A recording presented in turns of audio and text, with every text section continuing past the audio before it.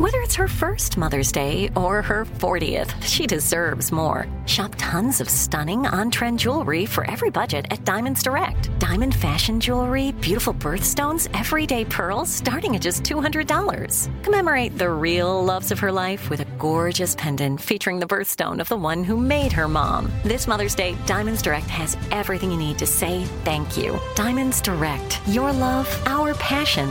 Online at diamondsdirect.com. You don't just live in your home, you live in your neighborhood as well. So when you're shopping for a home, you want to know as much about the area around it as possible.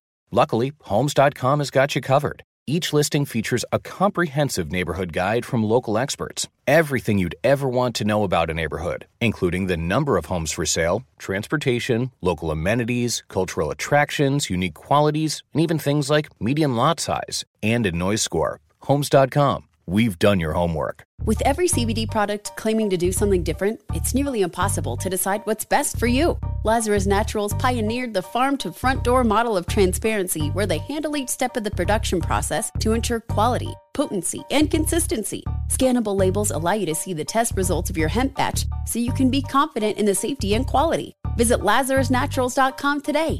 Lazarus Naturals, committed to improving your life as well as the world around you. Not available in Idaho, Iowa, or South Dakota.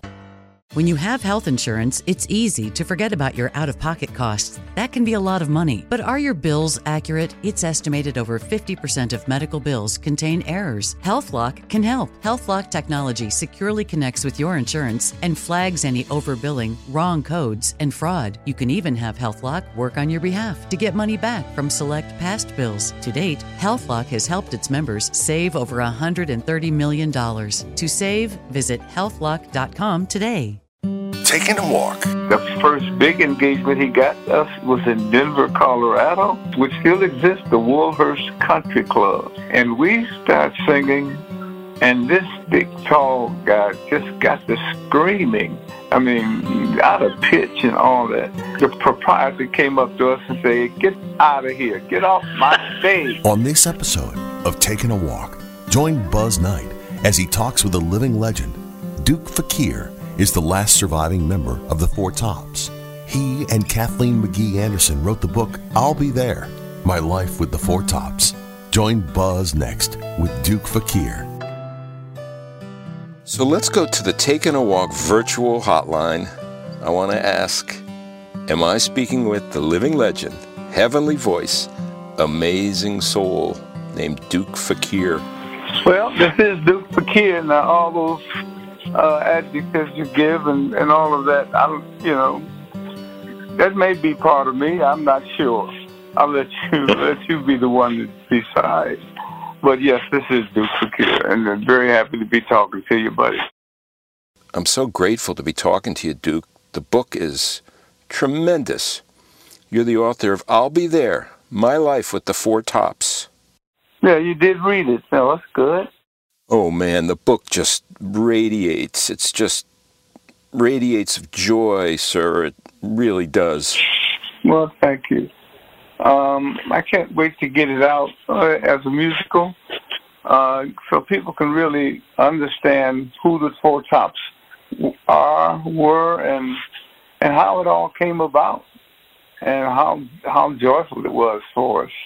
And it still is for me, because the best part of my day is still on stage. So the book's available at Amazon, and we're going to talk about bringing it to the stage a little bit later on. But do me a favor, Duke. Take me back. You're 3 years old, right?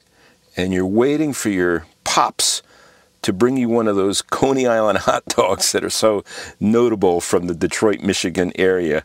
Tell me, can you remember how good that puppy tasted when he brought it home? Well, absolutely, yes, and I still eat them. That's how well I remember. I still love those Coney Islands. And I can remember more about when I was younger than I can what I did yesterday. It's just amazing how sometimes the mind works. But that still, those hot dogs strung me out. I mean, I still eat them today. I look forward to eating them. And I'll go out and get them, or have somebody get them for me. But I don't eat a lot of them at a time. I might eat one and then skip a day, and I'll eat another one. But I still love them. Absolutely love them. As I said, Duke, the book radiates of love and of gratitude.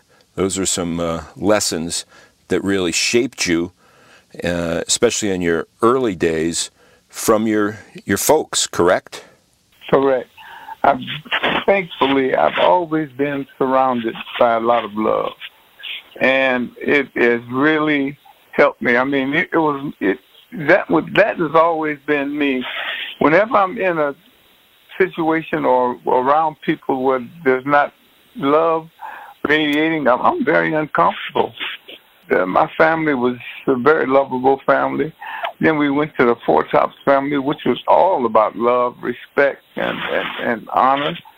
And I see it in the people's eyes, day in and day out, every show. Because I look at people very intensely, and I like their reaction, and I can see a lot of love and a lot of respect. And it's always, to me, everything seems to me to be about a family of love. Even my team that we're working on the musical, the young lady that helped me write the book, it's all about love. And I don't mind saying it, because love comes in so many different forms, and I've experienced pretty much all the forms that there are. If love is the common denominator, then it's such a joy. I'm just like that. I think I was born with it. I think I was born on the fence, between a Muslim and a Christian. And both of those are really about peace and love. And I think I've really got a good part of both of those, because I feel it. I'm very uncomfortable when I'm around things that does not radiate love. I'm just like that, and I understand it. And I'll just hurry up. I'll turn my back and walk away quickly. I don't ever run from anything, but I know how to get out. I know how to get out from growing up in Detroit. You have to learn how to escape different situations. So I know how to. But most of the time, especially since I've been grown up, I've experienced a lot of love. And in fact, my wife and I, we are on our 49th year. As soon as it hit next year, which is 24, just like was singing with the Tops before any one of us passed away, we did like 40 years together at least. And I still kept it going, even as the guys, went home. I just kept it going because it was a gift to us to do. And I'm just very proud that I was a member, or I am a member of the Four Tops, which is, they sang about love. They gave a lot of love. In fact, when we first got together, it changed. I could tell right away. It changed their perspective of people. Then they started looking and loving people and enjoying. It was so much love, so much understanding, and there was so much talent there. When you're young and have talent, you can really show it in different ways. And we were very fortunate in having a young man in his head. He knew every note and every chord, and he just would pass it on to us. It's amazing how he could hear. We could be rehearsing with a 10-piece band, and if one of them hit a wrong note, he'd say, "Hey, you, that first alto, man, that was a B flat, not a B," stuff like that. That's amazing. That's a hell of a gift, especially in entertainment. And it has passed on to his son, who sings with us now. So it's amazing.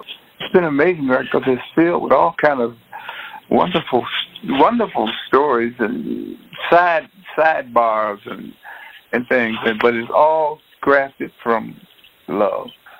And I look at the world today and I say, what happened to the love? To me, there was so much more love when I was a kid.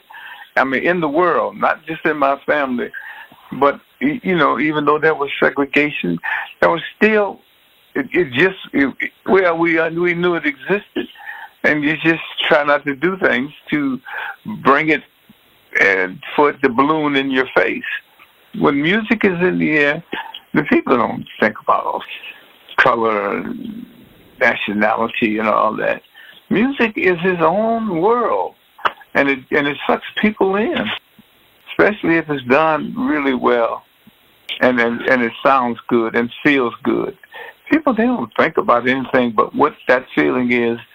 And I've watched people who I thought would be racially compelled to do or be another way, but music will soothe the heart, and you know, and will just bring them into the fold.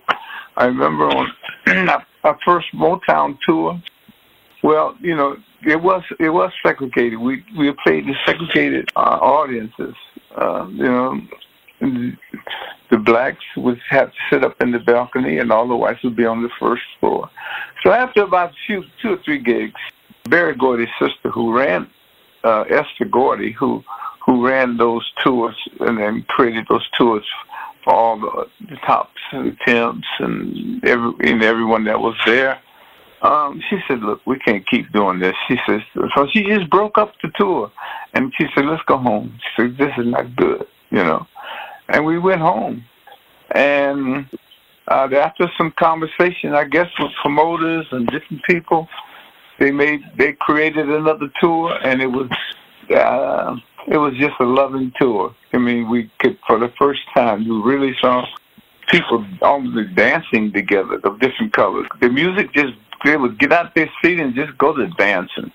And it was just amazing, a wonderful, wonderful sight to see.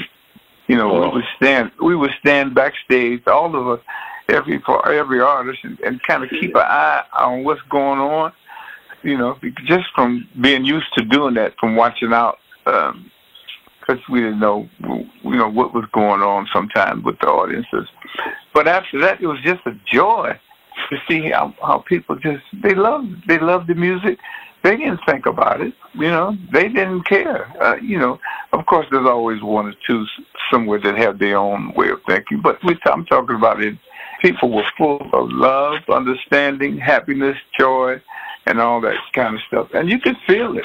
And it would just it would make you sing more from your heart than just singing words and notes. You know, you would be singing a feeling, and you try to project it and give it out to them, because they're giving you a great feeling with all their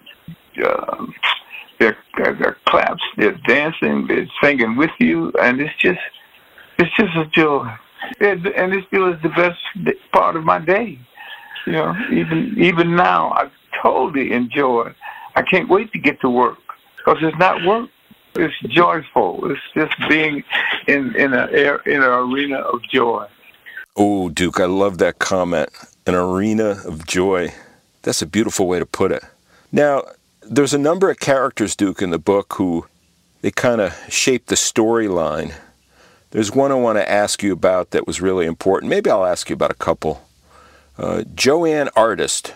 First of all, talk about what she meant to you early on in your life. Joanne Artist was a schoolmate, but she was like the head of this club of black girls, the Scheherazade.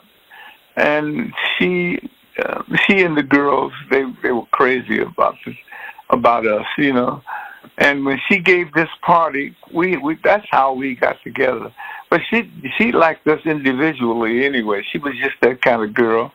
And we were, you know, we act classy. We weren't, but we acted at that age because we liked being around them. They were beautiful. They were understanding. They were smart. And so when she gave this party, and that's how we really got together. Me and Levi had been together for a while, thinking about singing and how we could get a group and what. And then we decided to get Mr. Benson because he had a nice baritone voice, and he could almost sing tenor. He had a very good range then. He's a smiling guy. He was very good with the girls.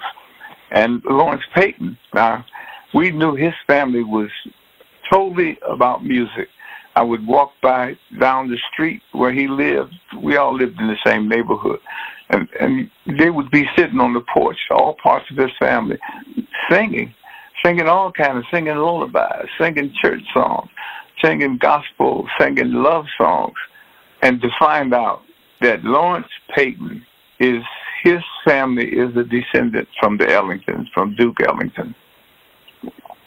So that music somehow or another just runs through that family in their heads.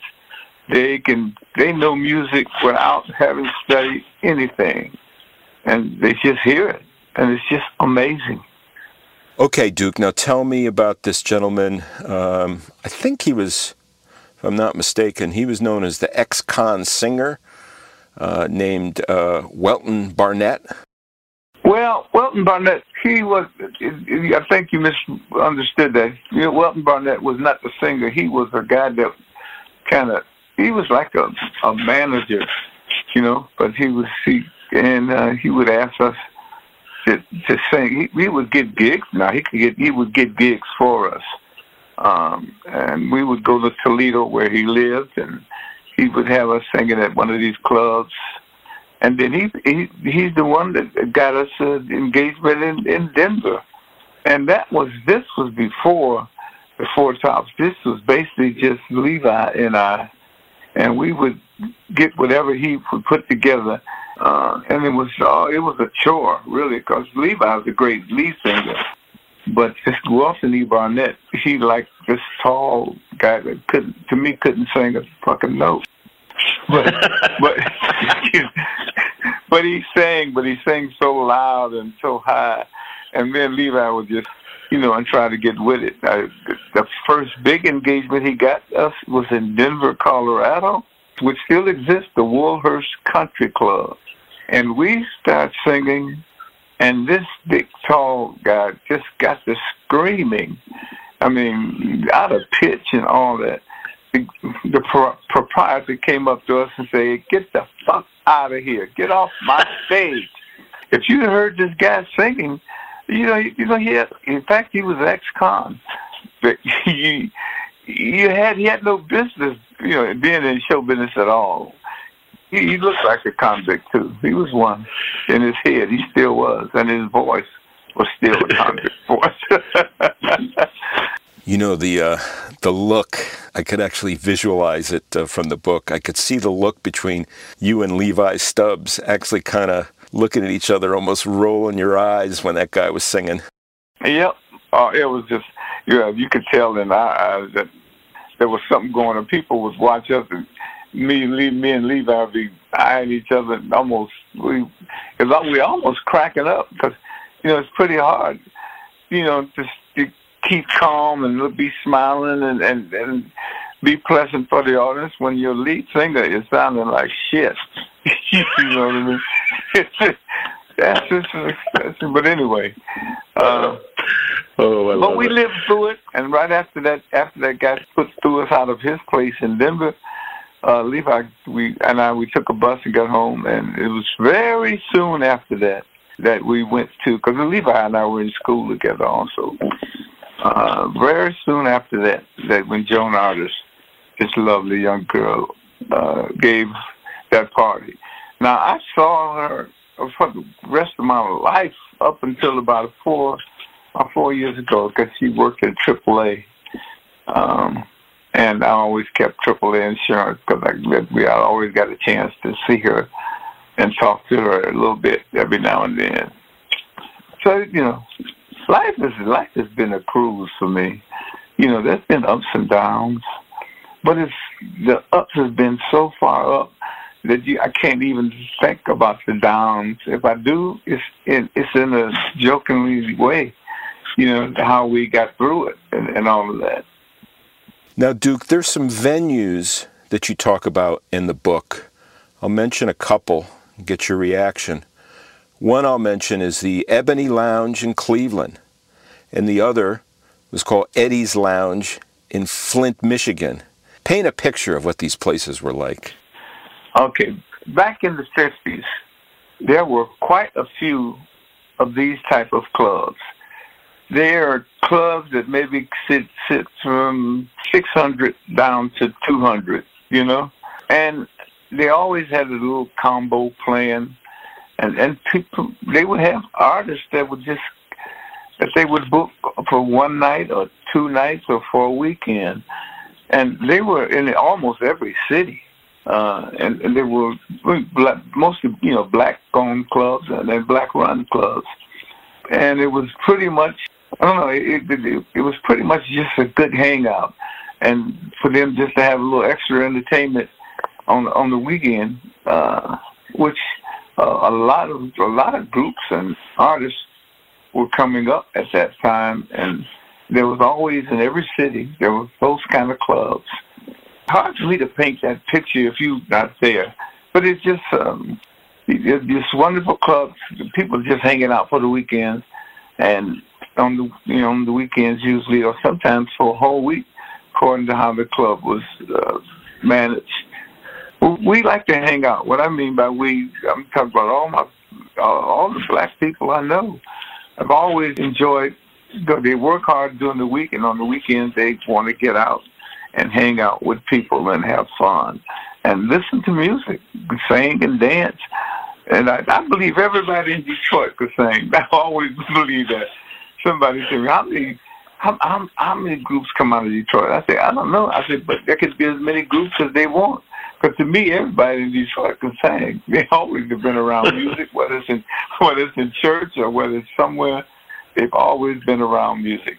And they just expect you to be able to sing. And they can sing themselves. And they know singing. They know when you're not hitting them notes, and they also know when you're hitting notes and making great harmony. And when you're singing from your heart, or when you're singing, this is my home. I love Detroit. I love how it's come through its changes. I just can't wait till the day, because it's getting near the end of my career, and I'm starting to think of what you're going to do when you retire. Now, a month or two ago, I was thinking about it. I looked at my age, and I said, Duke, you've been doing this for damn near 70 years now. It just seems like you should not have to or want to do it anymore. I said, well, okay, I think I'll start. So I'm talking to myself. So I talked to my wife, and I was talking about when I possibly would retire. And it was just we're talking about a few months ahead. And that was just a couple of years ago. That's when the pandemic hit. We stayed at home for so long. I said, you know what, Duke? This is retirement. And this ain't shit. I said, I just wait until I can't do it no more. So here I am now, not thinking about retirement. I'm thinking about moving forward. I still can dance a little. I've lost quite a few steps because of my hip operations and things like that. So this is what I do. This, and guess what? I was made for this.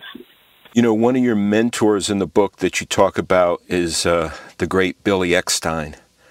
And he said, and I'll quote, "You've got to love the audience."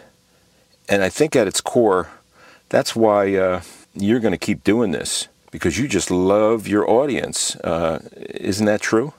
That is absolutely true. It really is. I mean, the feeling I get, I'm anxious every show before it's time to go on. I'm anxious to get out there and perform, and I'd like to scan the audience and try to read their expressions, and it's always great expressions. Very seldom can I look out there and find a person with a frown on their face. It's just wonderful. It's just, to feel love and respect every night that you perform. That is a way of life itself. Living in that atmosphere, work, and I hate to call this work because it's not work to me.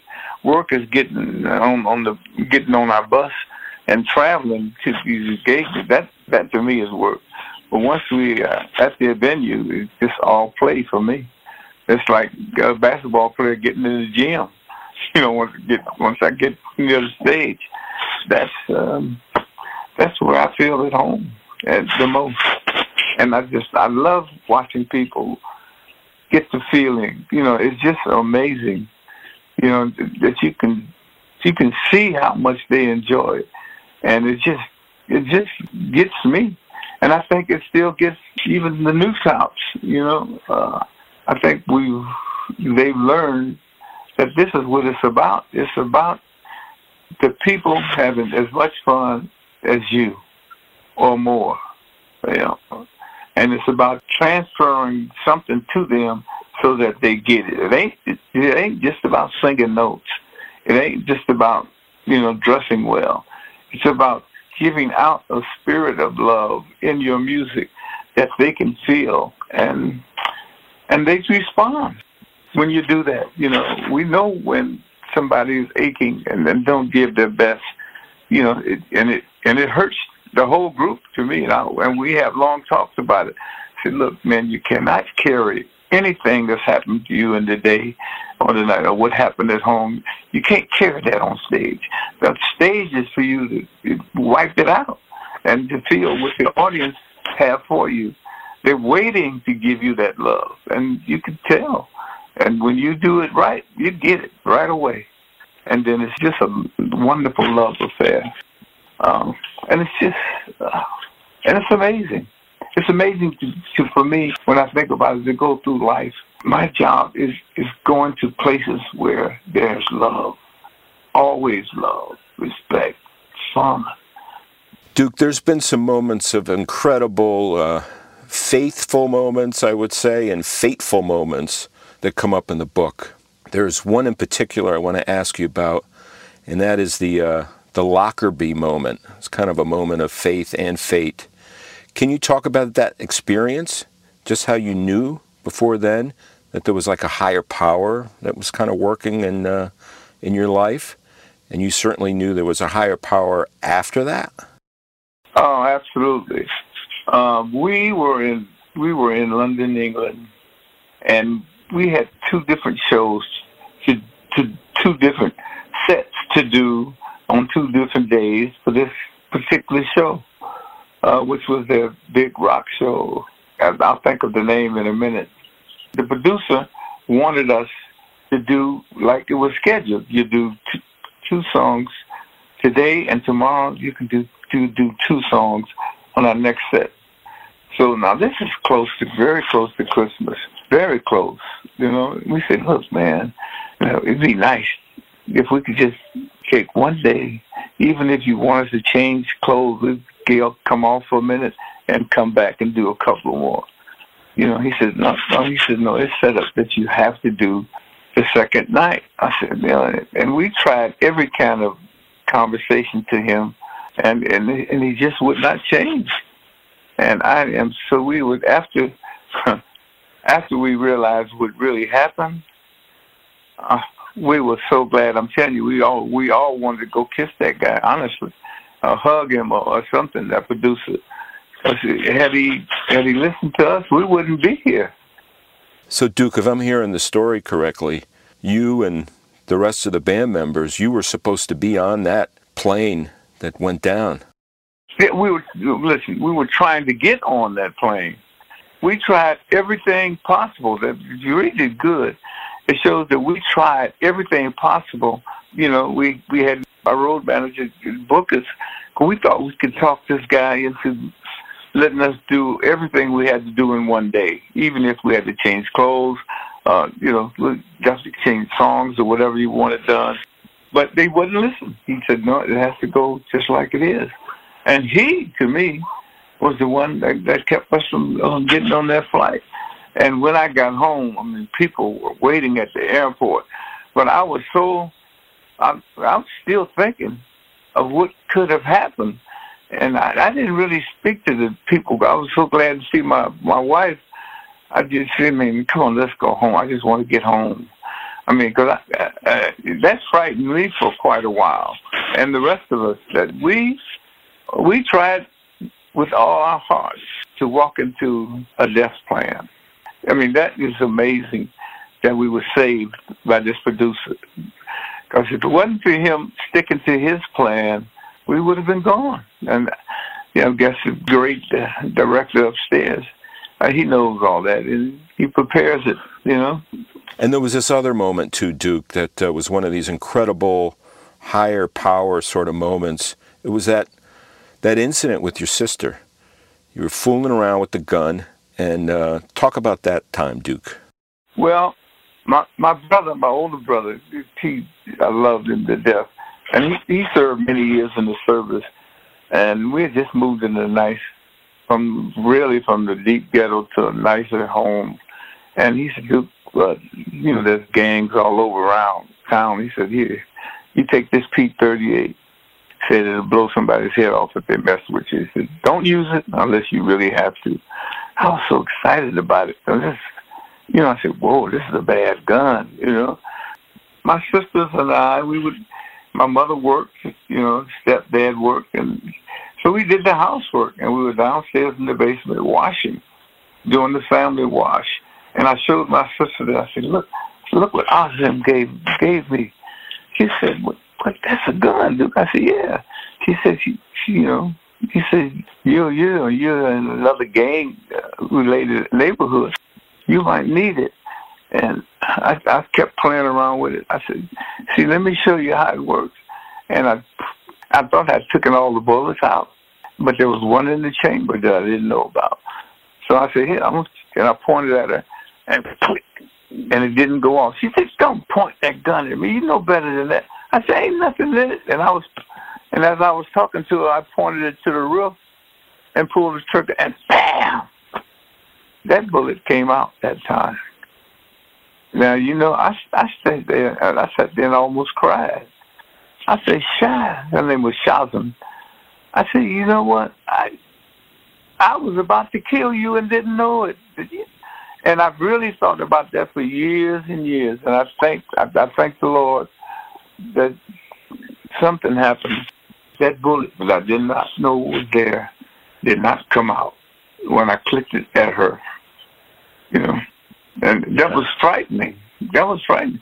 And guess what? I never carried a gun or used a gun after that. Never. Any kind of gun. And we have tours down south on the bus. The guys would bring their guns. That's when the South was crazy. We didn't know what you could be confronted with. But I never, after that, carried a gun. Never, ever. And I won't. So let's talk about bringing all of this to the stage. Where are you in that process? And just tell me how excited you are about it.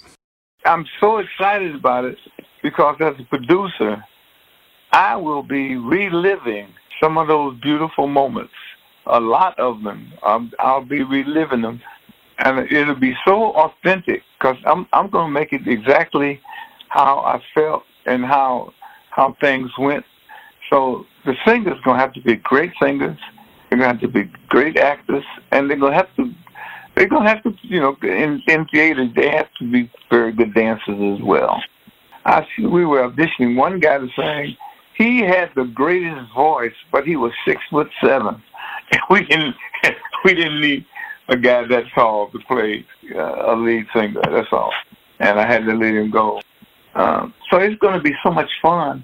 Reliving those moments, building the blocks that will lead to some of the great moments that you felt that really make you feel good. Here's one moment I will talk to you about. Mary and I was going together. In fact, I had moved in with her, my wife, and I decided that she's definitely going to get a divorce, she says. And so I said, okay, boom, boom. So I felt comfortable in moving in with Mary, so forth and so on. But I think my wife must have, when she heard that I was going with a beautiful young lady, she might have thought of something. And that's when we started really making money. And when I was with my first wife, we weren't doing that well. So she sent the daughter over to the house. She drove her daughter over to her house. She was about 7 or 8. And she left her on the porch. She said, just your daddy's in there. Just go and talk with him. He'll take care of you. It's going to be that way. And when she comes to the door, I said, damn, that's my daughter. I said, come on in, Kai. I said, what are you doing here? She said, well, Mom, she just dropped me off and just told me to see you, that you take care of me. I said, yeah, come on in. I said, oh, my God. So what am I going to do? So I brought her into the kitchen where Mary was. Mary was preparing some stuff. We had, in the living room and in the guest room, we had half of Motown still. Smokey was there. And, the Vandellas were there. And the two Holland brothers were there, and Dozier. So, you know, the big, I can't remember if Marvin was there or not. First of all, they were all excited about Mary and I, because we had decided we were going to get married. So whenever we did something, they always come around. So it was like a big party that we were starting. And so anyway,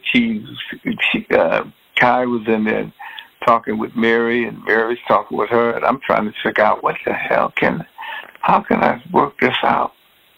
And then it really hit me. I said, dude, the only way you can work this out, buddy, is to take your ass back home. So after a while, I figured, how can I tell Mary? So anyway, I let Kai and then Levi kind of hang out. I said, Levi, why don't you show around the house and this and that? He said, yeah, okay. I said, Mary and I need to talk. He said, yes, y'all do. So Mary and I started talking, how can we work this? She was getting really upset. She was nervous. And I was upset because I didn't know what to do. I said, Mary, I said, this is really happening, and I don't really know what to do. And I said, and basically, she really wants me to come home. She said, but Duke, Mary would say, well, Duke, but you promised, and we made plans and all of that. I said, this is different now, Mary. And it took me a while, but Mary being such a sweetheart, she had a big heart. Well, she had a great mind, and she was a beautiful, sweet person. And she knew what I was up against. She said, we had some beautiful plans. She said, Duke, I know what you have to do. I said, so you do what you have to do. She said, I understand it. This was after about an hour of talking about the situation, that she conceded that, yeah, you need to go home. You got a family back there, and evidently they want you now. I said, well, at least my daughter does. I know, that's for sure. I said, Mary, I'm going to have to go. I said, well, please don't hate me for this. I always want to be your friend, and no telling what can happen in the future. She says, Duke, one thing, I love you, and I'll never forget you. And I will always have my arms open to you wherever you make the decision. Well, that kind of released me enough to say, well, I'm going to take my daughter home. I don't know how my ex-wife is going to treat us or treat me. I said, but I also got a little son back there. I said, this is telling me I've got to go home. I've got to be true to my family. So I went home. Of course, I knocked on the door. Wife, she had changed her ways from being, she didn't care what I did. She was happy to see me and all of that, and happy to see me with Kai. And so I took Kai into like the living room, and this song was written for this particular scene. It's called I'll Never Ever Leave Again. And I put her on my knee and started singing this song. And this song was an instrumental by Earl Klug on the guitar. Lawrence just picked that song and wrote some words that were just perfectly for this particular scene. So I put her on my knee and started singing this song, I'll Never Ever Leave Again. It's going to be a very heartfelt moment on stage, you know. So I'm just giving you an idea of how real it will be. That was a heartfelt moment, but there's so many happy moments. There's so many moments of all kind of feelings that will be in this musical, and I'm going to try to make it as authentic as possible. You know, when you put the right words with the scene and the right music with the scene, you get the feeling that was there, that actually happened. So, and that song was just perfect for that. And that was written, it had nothing to do with my daughter or me when he wrote the song. When we started doing musical, I started putting these moments together with different songs. That's awesome. That's so tremendous. I want to close with this, Duke. So I remember reading in the book the moment that with Levi's passing, and how alone that you felt and how sad.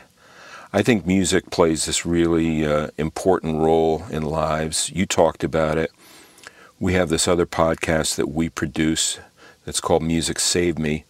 It's about the healing power of music and how music provides a saving grace, almost therapeutic. And obviously, the importance of what faith means with music.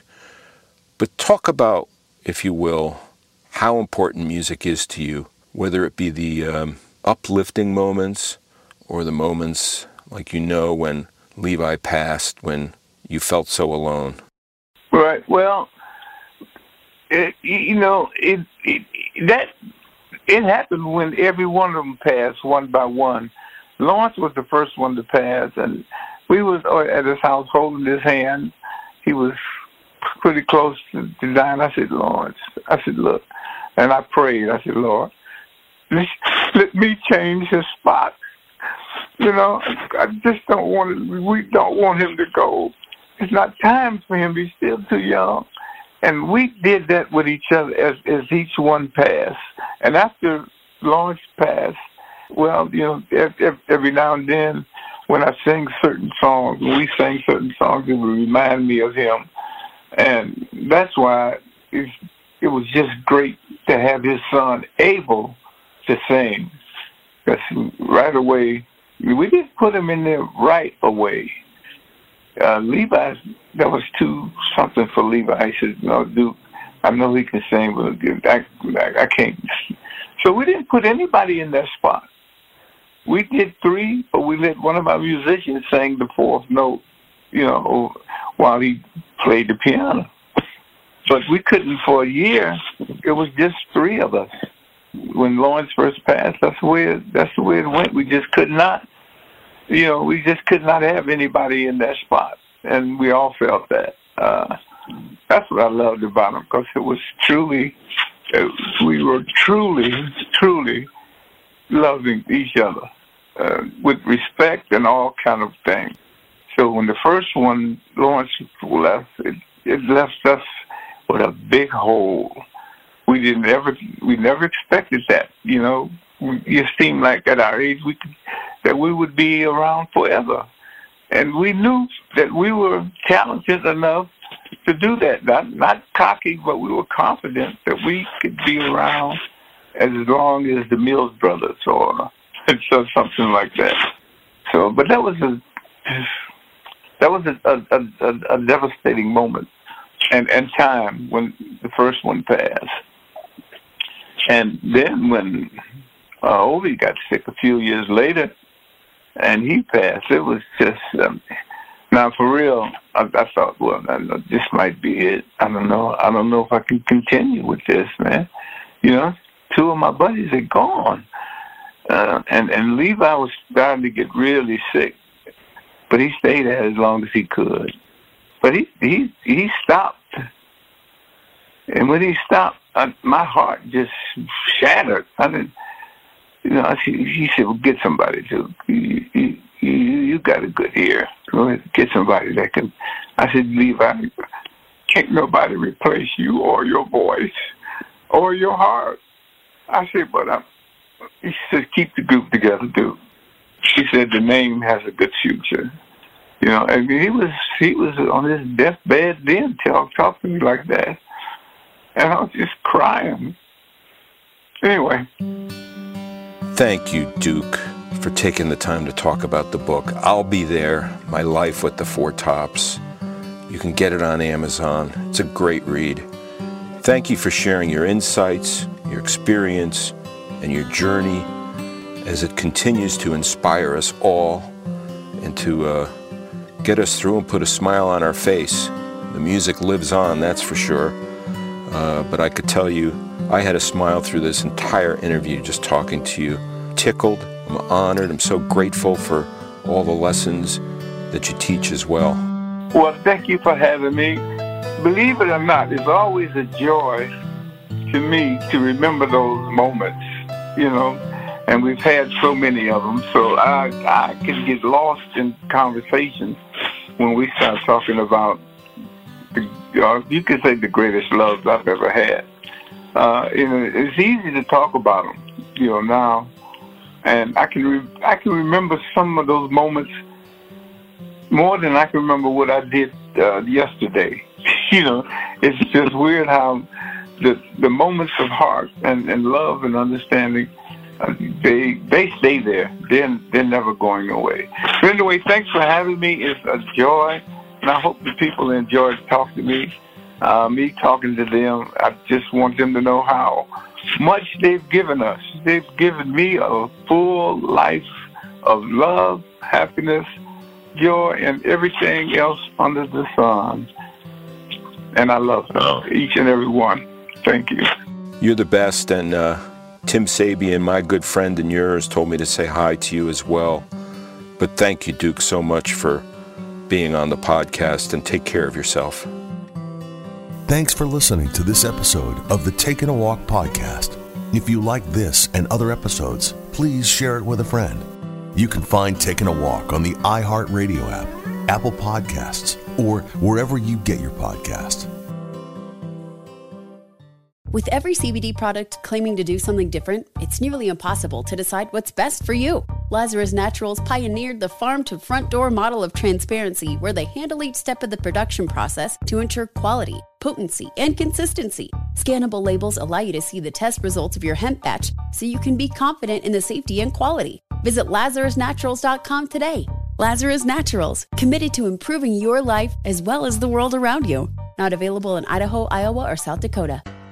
Right here, right now. Find your beautiful new floor at Right Rug Flooring. Choose from thousands of in-stock styles, ready for next day installation, and all backed by the right price guarantee. Visit rightrug.com. That's RITERUG.com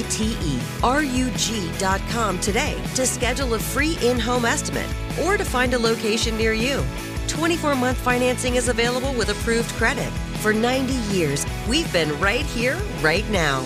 Right Rug Flooring. Whether you're a savvy spender maximizing your savings with cashback rewards, a thrifty rate watcher seeking the lowest interest, or a travel enthusiast looking for extraordinary perks, Kemba Financial Credit Union has a visa to complement your lifestyle and unique needs. Apply today at Kemba.org to unlock a limited time 2% cash back on purchases and pay 0% interest on balance transfers for an entire year with a new visa from Kemba. You deserve a card that works for you. Restrictions apply. Offer ends June 30th, 2024.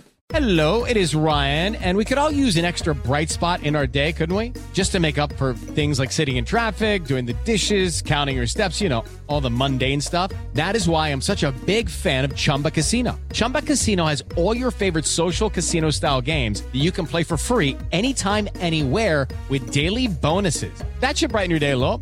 Actually, a lot. So sign up now at ChumbaCasino.com. That's ChumbaCasino.com. No purchase necessary. VGW Group. Void where prohibited by law. See terms and conditions. 18+.